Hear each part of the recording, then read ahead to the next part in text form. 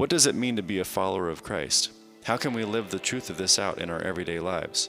In this series, you will be challenged to not just claim Christianity, but to operate in the power of Christ's name.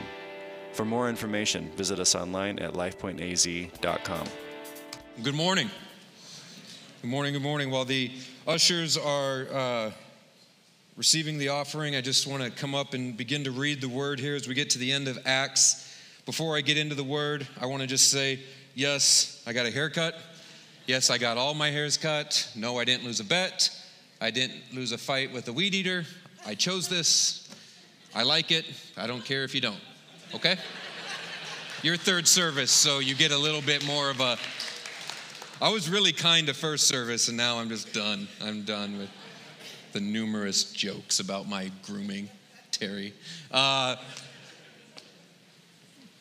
We're at this end. We're at the end of the book of Acts, and it's bittersweet because it's been such an incredible journey for me to share with you the insights through the early church and hopefully bring a lot of knowledge and understanding as to how Christianity got off the ground, how a bunch of really low-level, unimportant people by the world standards took the world by storm, how 2,000 years later we still celebrate, we still worship the name of Christ because they laid down their lives for the gospel. And what did they do in their life? How did they act in their life? How did they love one another? And how can we take their example and apply it today? And so we're at the end of Acts, and at the end of Acts, the last basically 20 through 28 is Paul returning to Jerusalem, right? He's been out amongst the Gentiles for years preaching the word, and he knows it's time to return to Jerusalem, and he knows he's going to get beat. He knows that the Jewish leaders there are going to hate him and want to kill him and call him a heretic, and he goes back anyway. And so he is back there in Jerusalem. If you remember a few weeks ago before Easter, we got into him returning. The mob grabs him, beats him within an inch of his life, so much so he can't even walk up the steps. He has to be carried by the Roman guard. And he begins to speak in Aramaic the story of his conversion. And so where he is now in chapter 26 is he has gotten an audience with King Herod Agrippa from the long generation of the Herodians there in Judea, and with Festus. You know Festus for the rest of us. And so Festus is the governor of Judea there, for my Seinfeld friends. And he has called King Agrippa in because King Agrippa understands the Jewish people. He understands Jewish theology. He was raised with it. And for Festus, this is completely over his head. He doesn't understand it. Paul's being accused of heresy, sedition, undermining public peace, and causing a riot. And Paul's speaking of this Jesus. He's speaking of the prophets. And so this is where we pick up the story. He's got an audience with the king, King Agrippa, an audience with Governor Festus, and some judges and other dignitaries there. And we're going to pick it up in verse 15 of Acts chapter 26. Paul says, "Then I asked, 'Who are you, Lord?' 'I am Jesus whom you are persecuting,' the Lord replied. 'Now get up and stand on your feet, for I have appeared to you to appoint you as a servant and as a witness of what you have seen and will see of me. I will rescue you from your own people and from the Gentiles. I'm sending you to them to open their eyes and turn them from darkness to light, from the power of Satan to that of God, so that they may receive forgiveness of sins and place among those who are sanctified by faith in me.'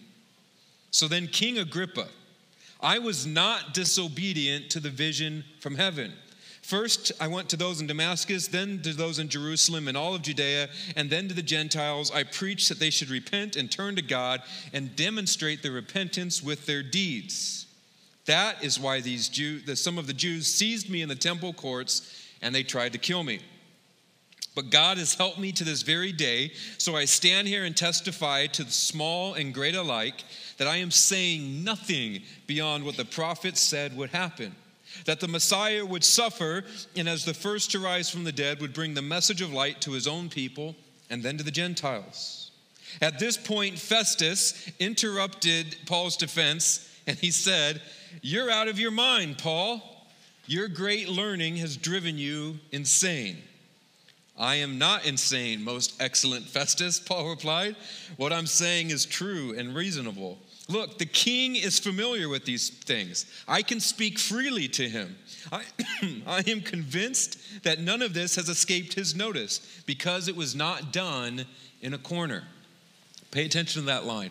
All of these things, I'm speaking of Christ and his miracles and what he did. It wasn't done in secret. It wasn't done in a corner. It happened right out in public in plain sight for 3 years. King Agrippa, do you believe the prophets? I know you do. Then Agrippa said to Paul, do you think that in such a short time you can persuade me to be a Christian? Paul replied, short time or long, I pray to God that not only you, but all who listening to me today may become what I am, except for these chains. The king rose, and with him the governor and Bernice and those sitting with them. And after they left the room, they began saying to one another, this man is not doing anything that deserves death or imprisonment. And Agrippa said to Festus, this man could have been set free had he not appealed to Caesar. And this is the word of the Lord this morning. So here's Paul there in front of the king of Judea. And because he did not think he would get a fair trial there in Judea, he appealed to Caesar. So Festus has brought King Agrippa in to make sense of everything Paul is saying, knowing that Agrippa would have background and history with the Jewish people and who this Jesus is. And as he brings him in, he's got to make a case to send Paul to Rome before Caesar. And he's like, I have no idea what this guy is talking about. He's a lunatic. And we see that, right? Festus finally stops him as he's like, Jesus met me on the road. He blinded me. He's telling him the whole story. And Festus finally goes, Paul, you're insane. What I love about this is, and what I wish we did a better job with English translations, if you look at the Greek, Festus does not actually say, Paul, you're insane. Festus says, Paul, you're nuts. You're a lunatic. You're off your rocker. You're completely crazy. You're spouting nonsense. You're an idiot. Like, that's more of where Festus was going with that. He was not polite. He did not pull punches. He just basically looks at Paul and says, all of your learning, like, I get that you're a smart guy. I get that you're educated, but it's driven you loony. You're a complete crack up. And Paul's response, no, I'm not. Most excellent Festus. Don't you understand? So here's the thing. Paul is there making a defense of his case, but what I want you to see here this morning is that is not Paul's main goal. Paul's goal is not to defend himself in front of the king, the Jewish leaders, or the governor. What is Paul's goal? Yeah, I'm hearing it. Paul's goal, and we're going to see it right here in verse 28 through 29, is this. Then Agrippa said to Paul, do you think that in such a short time you can persuade me to be a Christian? Paul replied, short time or long, I pray to God that not only you, but all who are listening to me today become what I am, except for these chains. What a great response. So he points out to the king, King, you know Jesus. You know who he was. You know what he did. Your family, you were part of generations of kings here in Judea. In fact, King Agrippa would have been 8 years old when Jesus was hung on the cross and crucified, which means he would have grown up and lived his teenage and adult life in the aftermath of what was going on with the Christians and those who believed in Jesus. So he definitely knew the Torah. He knew the Old Testament prophets. He knew the stories of the Jewish people. He knew the he knew the prophecies of the coming Messiah. Agrippa was a very educated man, and he would have known who Jesus was. He would have known of the stories, of the miracles that Jesus had done. And you know, for you and I today, one of the things that we often forget is we look at the Gospels, Matthew, Mark, Luke, and John, and we say, you know, there's a couple dozen miracles in there that Jesus did, whether it's healing the leper or a blind man or someone who's lame. But John says in Revelation that if everything were written down of all the miracles Jesus did, there would not be enough books to contain it. And what he's essentially saying is that for 3 years, there were hundreds, if not thousands of people on a weekly, monthly basis who Jesus was meeting and performing miracles for. that Jesus was healing, that Jesus was acknowledging, that Jesus was calling into righteousness. The woman at the well, right? Calling her into a righteous life, into living water. We talked about that on Easter last week. And so the point is this, that Jesus didn't just do a dozen miracles in 3 years, not just the ones we see in the Gospels, and you had to be one of the lucky few who saw one of these miracles. The fact of the matter is, if you were there in Judea at the time, if you were there in Jerusalem, if you were there in the regions that Jesus would travel to, Philippi, you would have seen something spectacular. Why else do you think there is the story of the loaves of bread and the 2 fish? Why else do you think that there is more than 10 to 12,000 people gathered to hear one man speak? Right? Because they knew. All of the city knew, the people knew, the leaders knew, the peasants knew, everyone knew this Jesus was doing something spectacular. He was doing something amazing. And so when Paul looks at Agrippa, so Festus has just called him insane, right? Festus is like, you're crazy. And so Paul goes, most excellent Festus, I get that this is going over your head a little bit. And so he looks at Agrippa and he says, but you know this isn't going over your head. You know who Jesus is. You know what he did. You know that he did not hide in a corner. You know that it was out for all the world to see. And you know that he fulfilled every prophecy spoken of about the coming Messiah. Don't you? Now that's a pretty bold thing to say when you're trying to win the judge over to your case. You're trying to make sure they present a strong case to Caesar in Rome so you don't get either the death sentence or thrown in the stocks. And you look at him and you say, you know exactly what I'm saying about this Christ. There is nothing you can refute rationally, personally, or even biblically of the Old Testament. There's nothing you can refute. And Agrippa looks at him and says, are you kidding me? You're trying to convert me? King Herod Agrippa, you're going to convert me? And Paul says, not just you, man. Everybody here. I'd love for the Pharisees and the Sadducees. I'd love for those who were just beating me to know Jesus too. Great and small.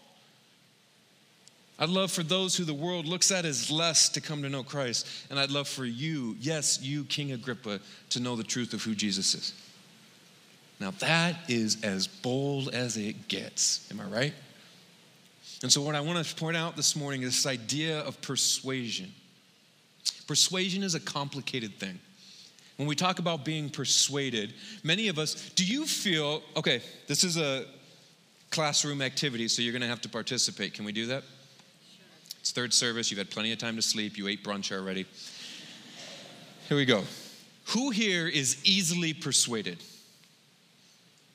I love the honest people. Yep, put it in front of me. I want it. I buy rust protection on my car, and I get the undercoating all the time, and I buy the spare tires. Right? So the rest of you, 98% of you, are not easily persuaded. You are of strong mind, strong will, and you only get the things that you want, not because anyone persuaded you. Am I right on that? Did I nail it? All right, yeah. You're real tough, the rest of you. I just want to call you out for a minute because you're not as strong as you think you are. You see, there is a constant attempt on your life every single day to persuade you to buy the clothes you're wearing, the food you ate this morning, the style of glasses you're wearing, the underoos that are on, all of it. You bought all of it because you were persuaded. If you live in Arizona, and I'm going to go back to underwear, because if you live in Arizona, you want to buy those climate-controlled ones that help keep everything fresh, right? You aren't buying wool underwear. Nobody walked in this morning wearing long johns because you were persuaded that would be a poor choice. And you were probably right. You're persuaded when you drive by and you see like the signs, the golden arches, that food isn't going to slowly kill you, but that it might actually taste good and satisfy your current desire for buttery French fries and mostly meat sandwiches, and you're like, yeah, I could do that. We're persuaded constantly. You drive the car you drive because you were persuaded to drive that kind of car. You know that? I know I was. I like my car. I was persuaded by how cool it is to drive a muscle car, and I wanted to buy one. Here's the thing with persuasion. Persuasion doesn't happen on just a logical level. We do not make decisions because we realize they are rationally correct decisions, do we?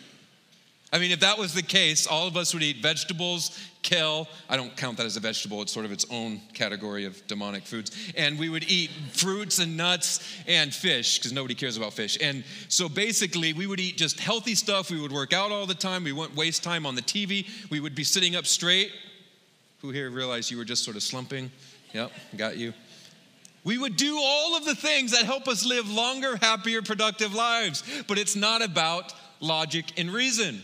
Even though about 300 years ago, there was a period called the Enlightenment period where this whole idea came across that human beings make decisions based on logic and reason, that we are rational creatures, and we are rational creatures.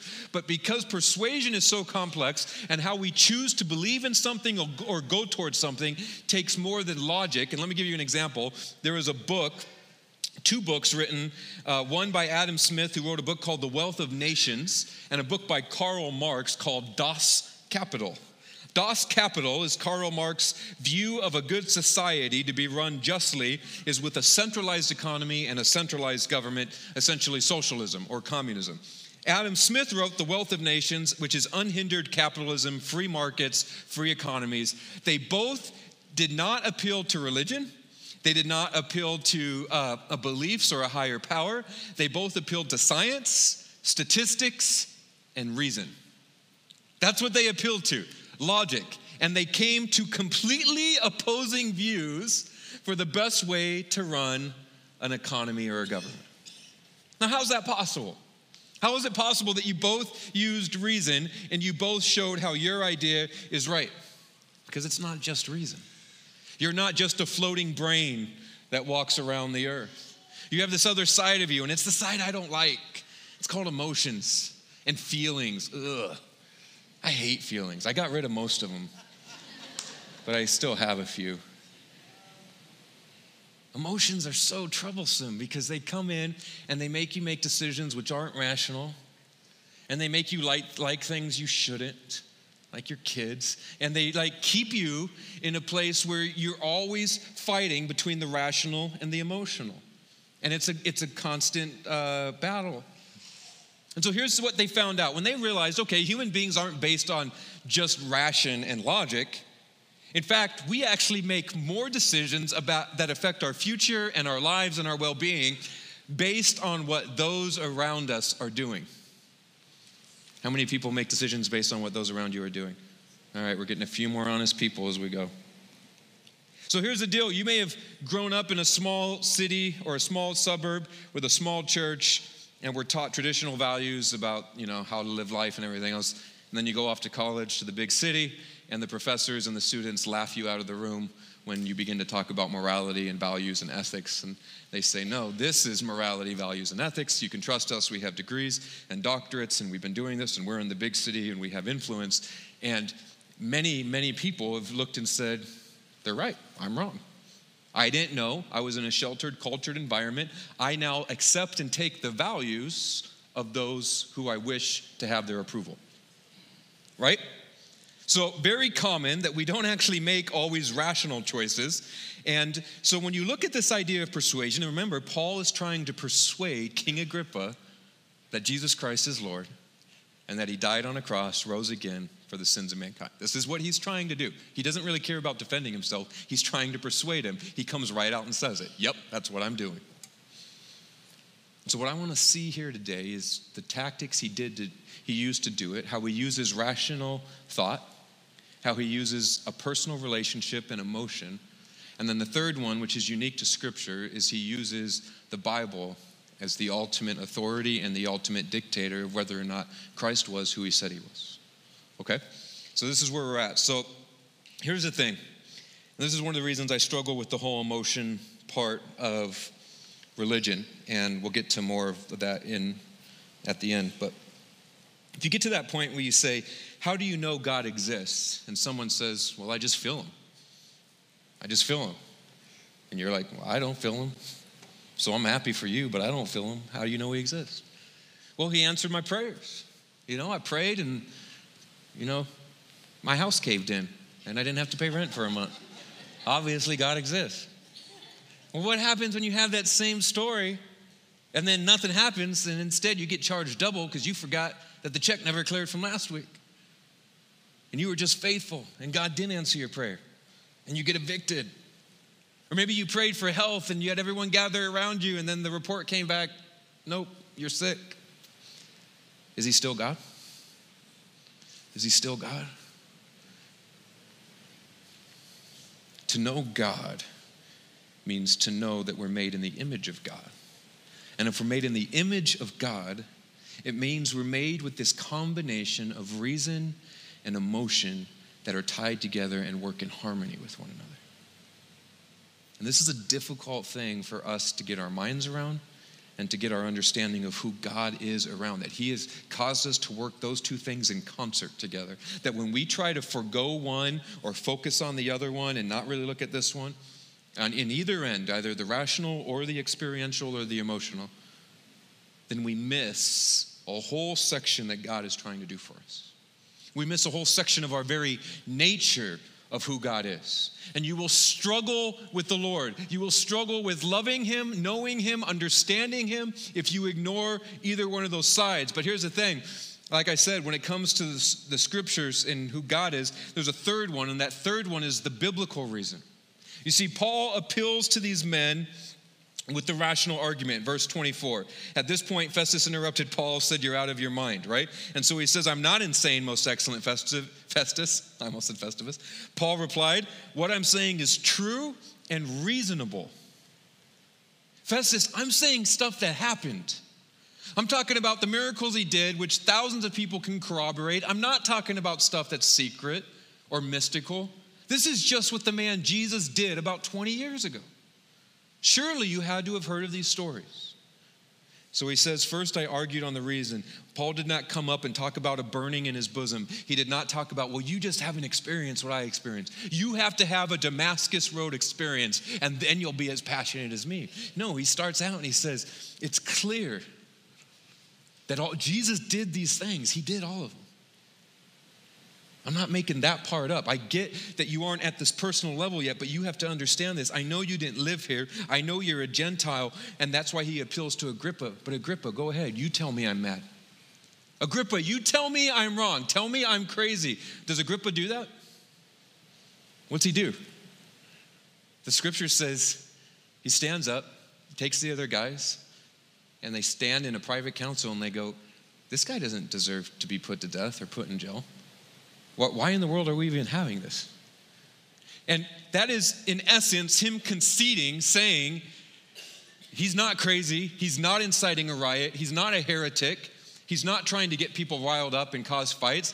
He's just speaking truth. I know the truth he's speaking about. I know what he's talking about. Now, Agrippa wasn't going to concede to it. He wasn't going to submit his heart to it. That's why he says, you really trying to persuade me to be a Christian? Are you kidding? But at the end of the day, he looked and said, there is nothing this guy's saying that is off base. He doesn't deserve to be put to death. In fact, he wouldn't even be going, we could set him free, but he appealed to Rome. So because he made the appeal and he's a Roman citizen, he gets to go before Caesar. The second part we see is the emotional or the experiential side of it. He comes to them and he says, in 26 verse 1 at the beginning we didn't read it, but at 26 at the first verse it says, I was a Pharisee, I was the strictest of the Jews, I lived to honor the law of God. That was the meaning of his life. And so he's sharing the personal now. He's sharing him. The meaning of my life was to honor the Lord. It's all I wanted to do. And here's what we really know and love about Paul, is we get to really see what it was that took him from a Pharisee who honored the law, made sure he did everything perfect, to someone who understood the grace of Christ. And we get a picture of that in Romans 7. So he's going to get shipped off to Rome. He's going to spend years in house arrest, and that's when he begins to write most of the New Testament. And in Romans 7, in a letter to the Romans, Paul talks about what happened inside his heart. He begins to talk about the personal, and he says that as he was reading the 10 Commandments, he says, I got to the 10th commandment, which says, thou shalt not covet. In Romans 7, Paul says, that commandment came to me and it slew me, or it killed me. Now, what does Paul mean by that? What does he mean when he says that commandment killed me? Well, this is what I think he's talking about, and you can see here why he begins to share his personal side. You see, all of the commandments up until that one are on a behavioral level. Thou shalt not kill, perfect. I haven't killed anybody. Thou shalt not steal, I haven't stolen anything. Thou shalt not commit adultery, I haven't committed adultery. Thou shalt honor the Lord your God, I've done that. Thou shalt not bow down to foreign idols, I've never bowed down to a foreign idol. And then you get to the 10th one, and it's thou shalt not covet. And Paul was like, whoops. Because here's the thing with coveting. It isn't a behavioral action. It is something that happens on the inside of your being. It is those thoughts that you have that you would never share with anybody. I'm talking about the thoughts so dark and so deep, you sometimes scare yourself because it's really wicked. You know what I'm talking about? You know those thoughts, don't you, Anthem? Yeah. Those thoughts that you just can't believe you have. And Paul recognized that no matter how good he was at following the law, no matter how much of the other 9 he saw, that as Proverbs says, that from the heart flows all things that are wicked, deceit, envy, lies, murder, malice, right? From the heart flows all that. That he could never control the covetousness that comes out of the heart. Those thoughts that pop up, those feelings of anger and lust. And there's nothing he could do about that. And it brought Paul, he says in Romans 7, it killed me. Because I realized that I could honor the law all my life, but I would never be able to control that. That there had to be one who came and lived a life and honored the law in such a way that he could completely fulfill it. That's why on the Damascus Road we know that Christ said, Saul, Saul, why have you been persecuting me? And Jesus says, it's hard for you to kick against the goads.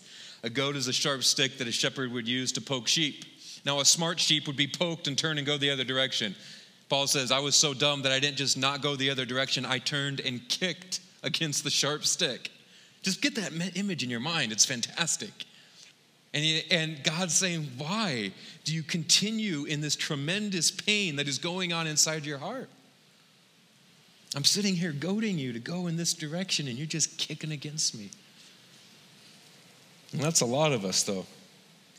You see, we put on a confident exterior. Everything's going good. Paul was killing Christians in the name of Yahweh, and he looked confident, and he had all the education in the world. But on the inside, he was completely dying. He was looking for that something. He knew there was something missing. And then this Jesus came along.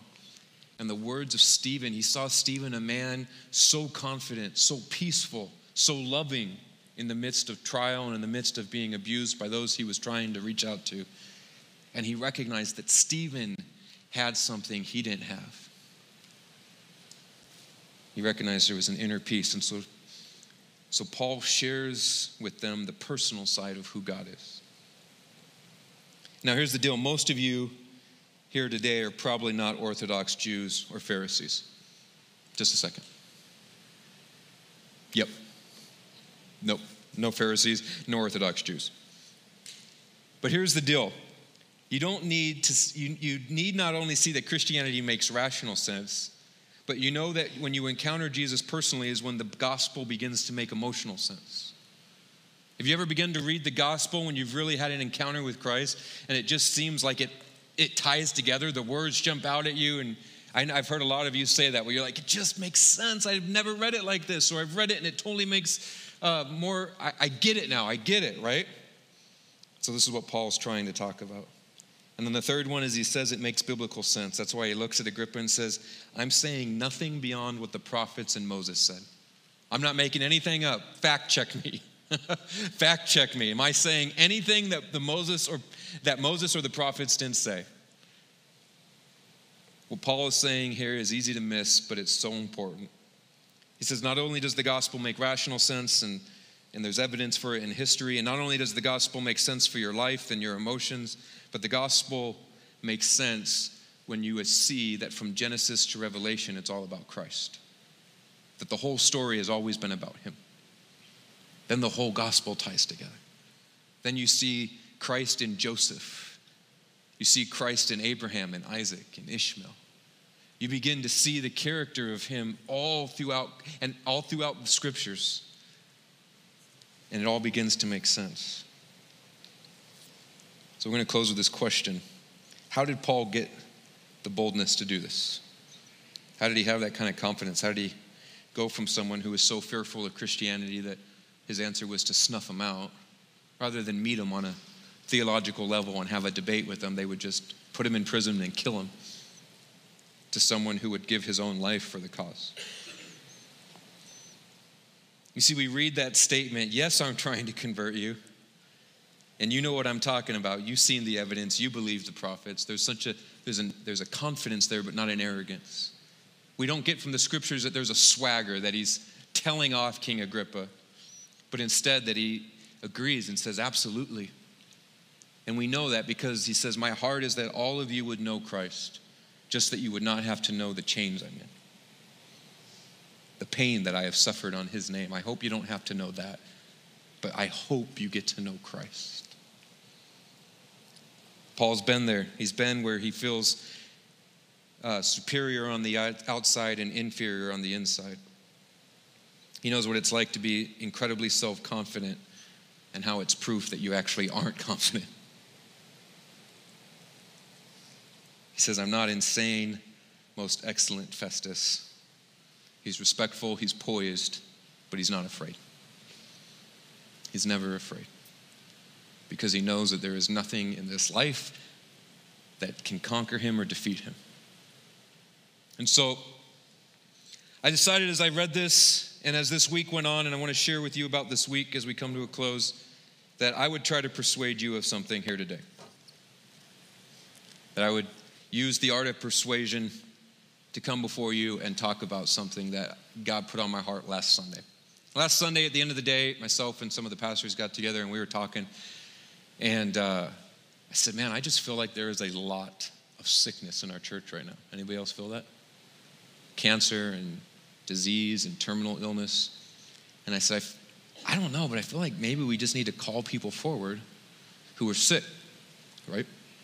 And just pray over them. That's what they would have done in Acts. They would have brought them together at a house and they would have prayed over them and asked that God would heal them. And then Tuesday at our staff meeting, so the staff, I don't know if you know this, but the pastors and staff, every Tuesday before our staff meeting, we spend time going over those connection cards and we pray over all of them, every single one of them by name and go before the Lord on your behalf. And we had 5 this week, 5 connection cards. All 5 of them were for cancer. All 5 of them were for 5 different people with 5 different types of cancers going on. And it was just that's odd. Sunday, I had that thought or that feeling we should pray. And then Tuesday, we get to the messages, and this has never happened, and all 5 of them are just cancer. And then Thursday, I get a message from somebody who says, hey, I had a dream last night. I'd like to share it with you, and I think it has some significance and some meaning to it. And so I don't know if it does for you or not, but here's the dream. So the dream essentially, and I'll sum it up for you, but it goes like this, that myself and my wife were in a house, and in the house there was a blue floor, and in dreams a blue floor often represents healing, and there was a father cooking a meal and preparing a meal, and in the dream I had a trumpet, and I was supposed to blow the trumpet, and it was known by the person having the dream that I was the person who was supposed to blow the trumpet, but I said I wasn't emotional enough to do it, that I couldn't bring myself to do it, that I didn't have the emotional side to do it. And then they just said, I don't know what this means, but I felt like I talked with some people. I was supposed to share it with you. It wasn't just for me. And so I spent quite a bit of time thinking about it, and then talked with Pastor Josh about it, and then talked with my wife about it, and the chairman of our elder board, and got to this amazing conclusion that God was wanting to do something here today. But it freaks me out. Because if you've been here for any amount of time, you'll know that for me, I operate primarily on 2 of the 3 persuasion tactics. I talk about reason and logic. I show you the reason and logic of Scripture, of the cross of Christ, of how it fits in history. And then I operate on biblical truth. I always preach straight out of the scripture. I don't add, I don't conjecture a lot. I just show you the scriptures, I show you the truth. It freaks me out to talk about the emotions and the feeling side of things. Like, that's scary and stupid, like, if I'm being honest. Like, because at the end of the day, it's not empirical. I can't quantify emotions. I can't keep them in check. I can't make sure and be like, there, we did it all right. And I sensed as I was preparing this, so I'm preparing this sermon, and then everything else I just said happened this week, that God said, would you trust me, and would you do something today?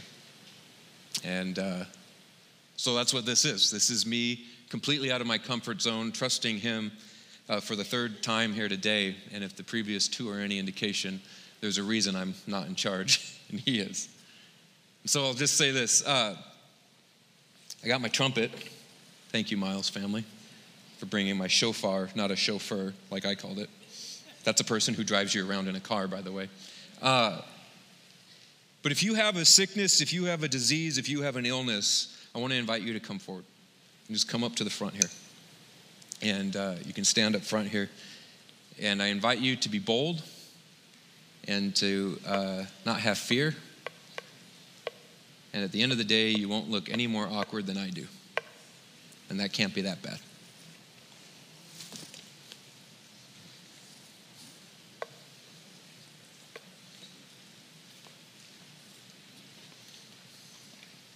Come forward and you guys just spread out wherever you're at. What are you struggling with? Cervical cancer. Sciatica. An aneurysm in your heart. Diabetes.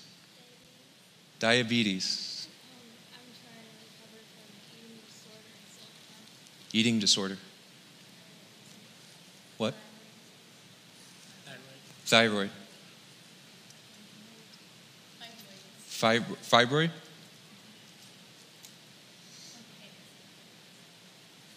I can't hear you. Bronchitis. Okay. Your heart. Yeah, it almost got you last year, huh? Diabetes and allergies. You know I didn't hear that. There's lung capacity. You've only got 40%. Okay? Down here, what do we got? What's going on? Back pain.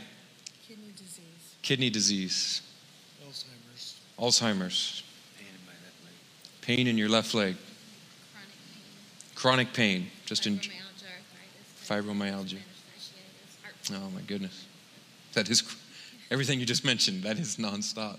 Okay? Rheumatoid arthritis. Juvenile rheumatoid arthritis. Degenerative disc disease in your back. Chronic back pain? Neck pain. Huh? Lust. Your multiple sclerosis. Tuberous. Thank you. That's right.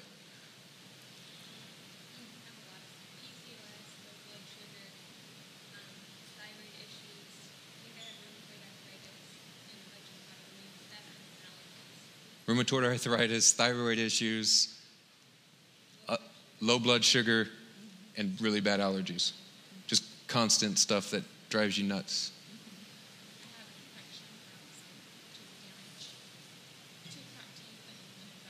Two cracked teeth and an infection that hasn't gone away. Okay. So this is what I felt like. This is again, it's so far outside my comfort zone, but I don't care. God is good. So what God showed me was that I'm not supposed to walk around and pray over each person, but that for those of you in here who God has given health at this time of your life, that just as the early church would have, that you're to get up and to come forward and surround these people and begin to lay hands on them and pray over them. And so it requires you to have faith, and it requires you to be uncomfortable just as much as It required courage for them to come forward and share. Ask those who you're praying over, what am I praying for you? If God gives you a word, share a word. If this is weird for you, good, it's supposed to be. If you're uncomfortable, good, you're supposed to be. The point is, the church and the body of Christ is not always something that is pretty and easy. And when we show up to church, and I want you to hear me on this, when we show up to church and we all just sit in our chairs and we listen to really good worship and then we listen to an inspiring message and we turn around and walk out, none of you got to see the 30 to 40 people up here who are struggling with really difficult illnesses right now. And the beauty of today and what God wanted to do today was he wanted to open all of our eyes to it, that this is always around us. But we haven't been given a spirit of fear. We haven't been given a spirit of ignorance. We've been given a spirit of power, love, and a sound mind to overcome it. And we have the power to pray and to speak into the lives of those you're praying over. So I just encourage you, get in people's personal space, stand in the front of them, lay hands on their head, lay hands on their back, and just let's become the body of Christ. Okay? Let's pray. Go for it. I'll invite the band. How about your disease? My disease? Yes. We'll pray for that in a second here. Heavenly Father, we begin to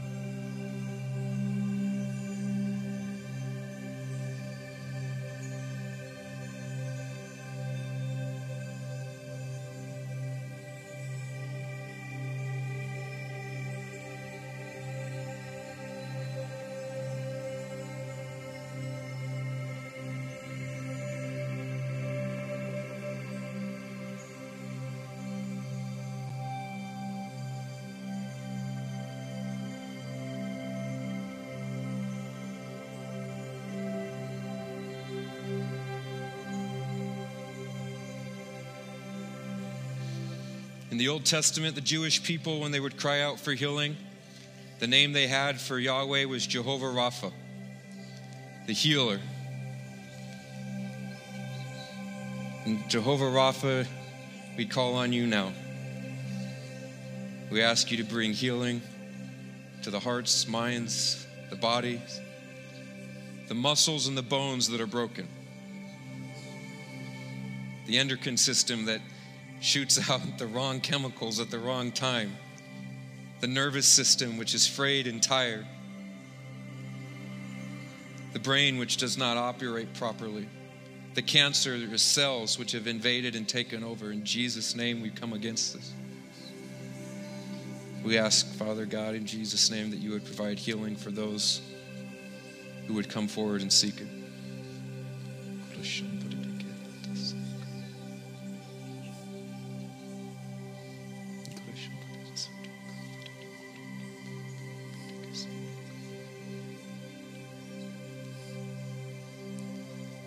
Mighty God, you are not without empathy.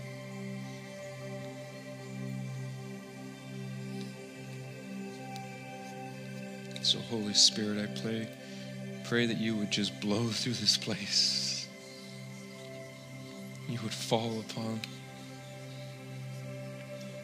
the shoulders and the heads of those here, Lord, as a ointment, as a balm.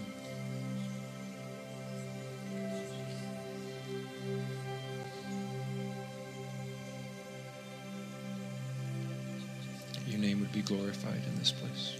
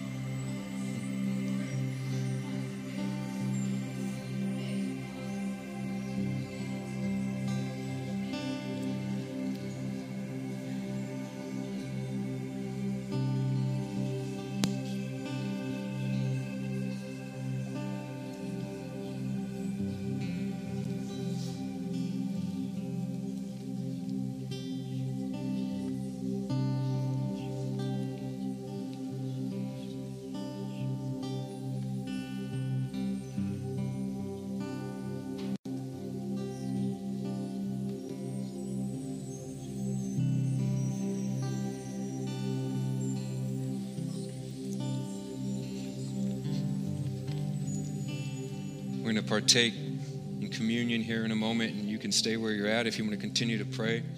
We've got 6 communion stations, 3 up front and then 3 in the back. We've got the pieces of bread and the juice in a bowl or a cup.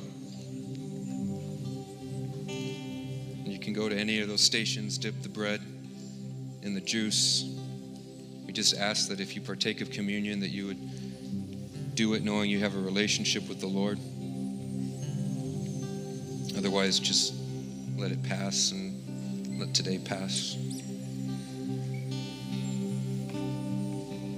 The band will just play for the next 3 to 5 minutes, and you can go wherever you're at. God's going to do something in here today. He already is doing something in here today. I want to read Psalm 54. O God, save me by your name, and vindicate me by your might. O God, hear my prayer and give ear to the words of my mouth. For strangers have risen against me, and ruthless men seek my life. And they don't set God before themselves, Selah. Behold, God is my helper. The Lord is the upholder of my life. He'll return evil to my enemies, and in your faithfulness you'll put an end to them.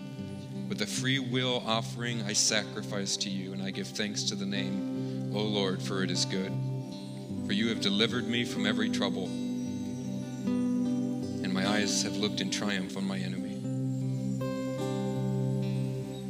Lord, I pray that here today, those words, that the enemy today that we look at is sickness and disease. And in Jesus' name, we pray those words of King David, that we look to you for our strength and our weakness. We look to you for sustenance. We worship the name of the Lord, and we present before you our offering.